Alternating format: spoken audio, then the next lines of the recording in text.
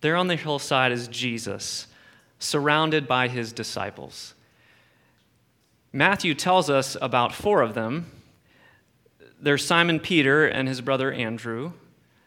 There's James and his brother John. They're all fishermen. And these fellows from Galilee, they're not especially educated or wealthy or powerful. They are average guys from an average place. And around the disciples, there's a fairly large crowd that's gathered. Some folks have come from a ways away to hear this preacher, Jesus. Others are locals. Some of them must know these disciples.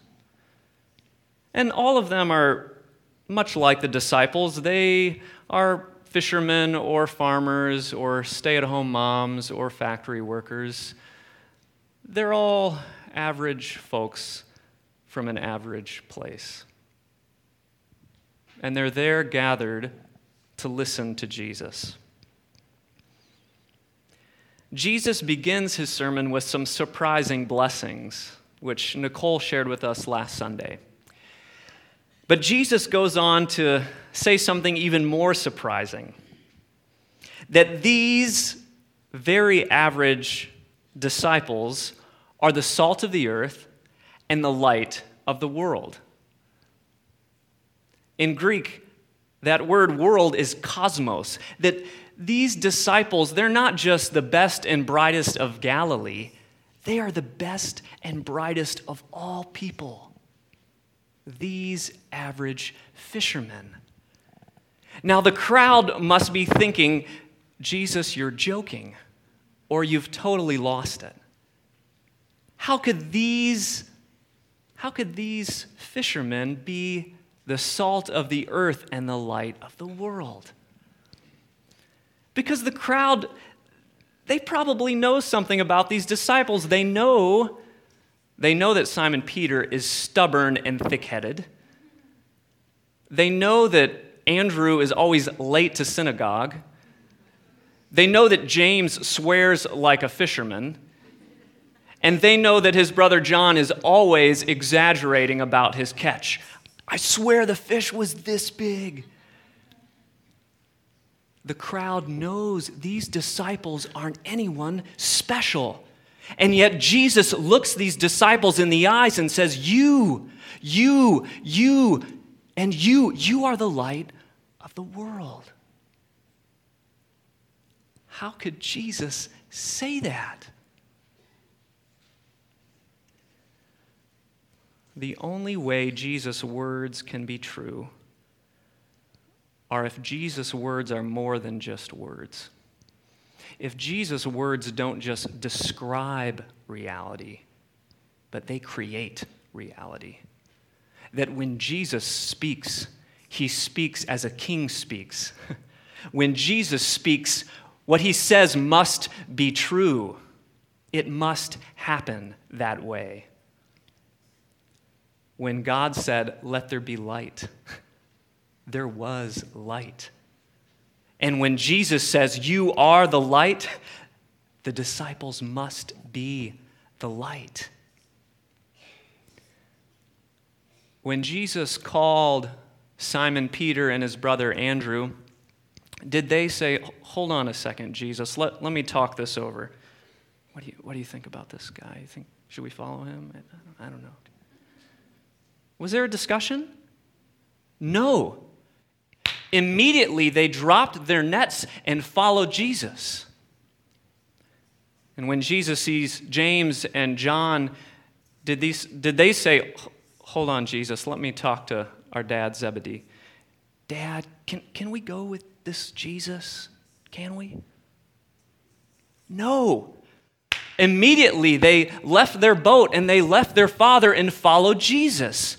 Because when Jesus speaks, things happen. A new reality is created. When Jesus says, "You are the salt of the earth, you are the light of the world," it must be true. But how can it be true? How can these average fishermen, be the light of the world.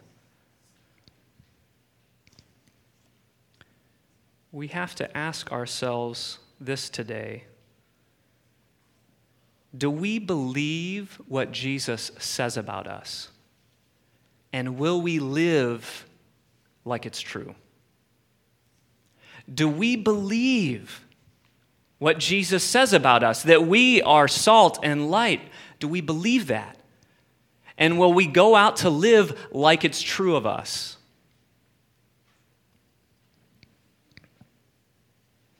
The world tells us you should become whoever you want to be. Be all you can be. But Jesus says, you are already more than you can imagine. So be who you are. Be who you already are. You are light, so live as light. But we look in the mirror and all we see is an average or below average disciple of Jesus. And we doubt that there is light in us. We doubt who we are. And we spend so much of our lives trying to find out who we are. But Jesus says, you are light. And Jesus knows the temptations we face. Jesus understands our struggles and doubts because he's faced them himself. And he warns us of two lies that we all face. This past week, I was at the Kentwood Library, and on my way in, I met a member of Church of the Servant. And we started talking, and I asked her, how are you? And she was honest. She said, I've been struggling lately. So much so that I had to seek out some help. I had to talk to a counselor because I was burdened by guilt. Because someone I love, a family member of hers, has a long-term illness, and she has felt so guilty that she's not doing enough, that she's not there enough, that she's not caring enough. And she has felt so guilty. And the counselor said, why don't you look up the word guilt in a dictionary? And it says, a guilty person has violated some law or committed some offense. And she realized, I haven't done that. She realized she didn't need to feel guilty. that she was not helping herself, and she certainly wasn't helping this family member. Because whenever she saw her family member, she felt like she wasn't doing enough. And she realized at that point, and Jesus set her free from this false sense of guilt. And she says, I have felt so much lighter, so much lighter. And I could see the light in her eyes as she smiled and said doesn't feel guilty anymore. Jesus says, people don't light a lamp and put it under a bowl. My dad gave me this oil lamp from Jerusalem. No one lights a lamp and puts it under a bowl. They put it on a lampstand so it gives light to the house. That woman's false sense of guilt was a bowl that wanted to cover the light of Christ in her. But that bowl, it's been smashed by Jesus. I'm not going to smash this bowl. I kind of want to, but that bowl, it's been smashed by Jesus. We're no longer burdened by guilt. We're forgiven. We're set free to live with joy and light. But we listen to those voices that tell us we're not enough, we'll never be enough. So why don't you hide? You should be ashamed. And we do hide. But Jesus says, you are light. You are light. After this bowl warning, Jesus offers us another caution, an opposite caution, really.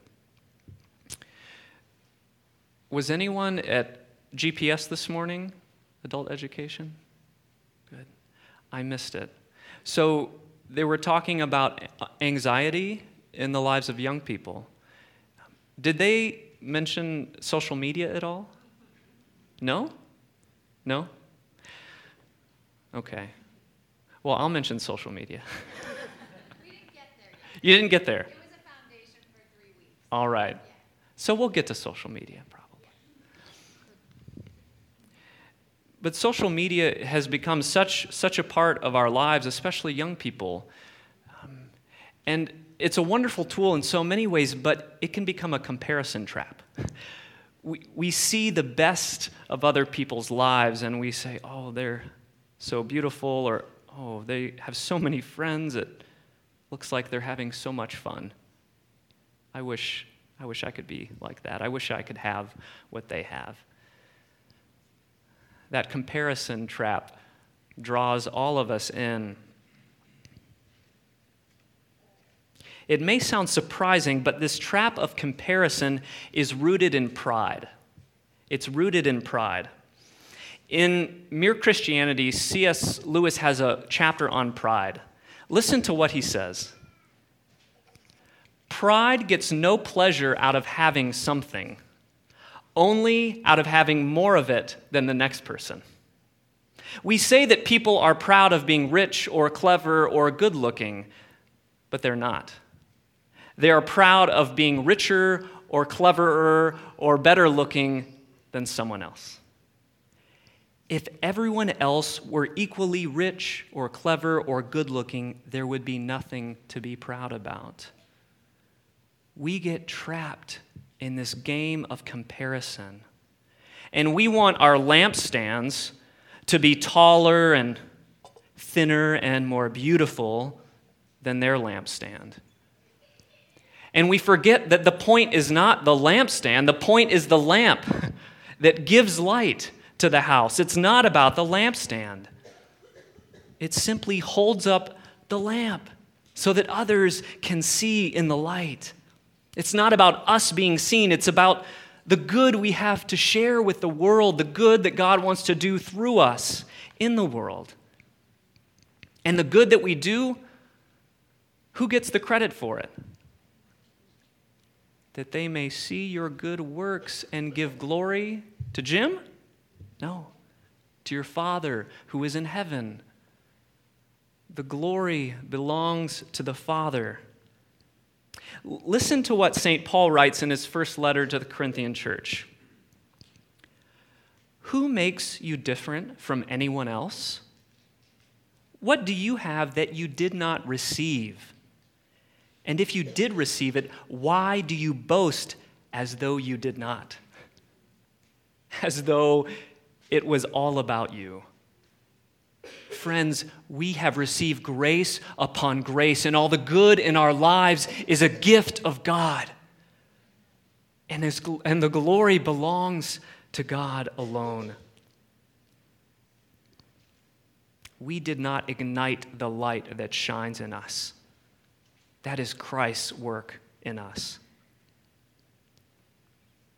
Jesus knows this trap of comparison, which is one reason why he goes into all this talk about the law and keeping the law. And he gets to the point about the Pharisees and the teachers of the law. He says, you want to play the comparison game? Check out the Pharisees. Are you better than them? They spend their whole lives trying to be more righteous and more holy than each other. That's a trap. Don't fall for it. Don't fall for it. It's a dead end.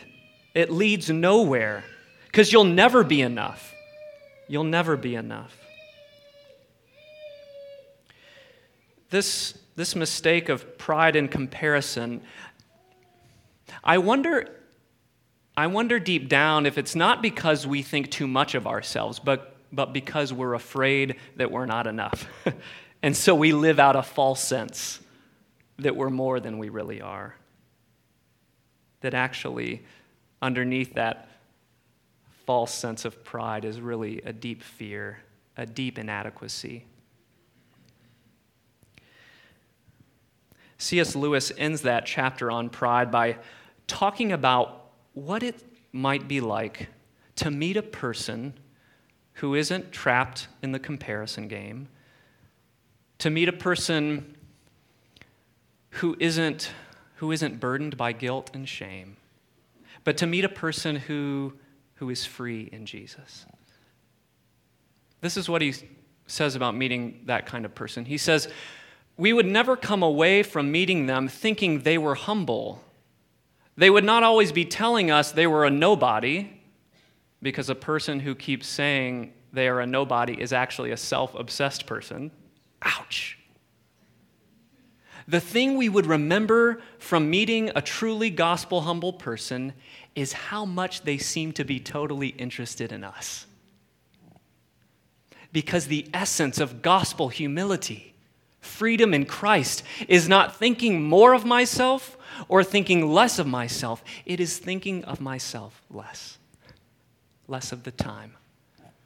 The essence of gospel humility is not thinking more of myself or less of myself, just thinking of myself less of the time. Because we've been set free to love the people we meet. And to love others, we have to know that love for us. We have to know that when Jesus looks at us, he doesn't just see an average disciple. He sees a wondrous creation. He sees a precious child of the Father. Jesus calls us by name and he says, follow me. Not because we're great, not because we've earned anything, and not because we're dirt or pathetic, but simply because he loves us. That's what makes us lovely, is that we're loved. We're loved. And Jesus wants us to see others through eyes of love.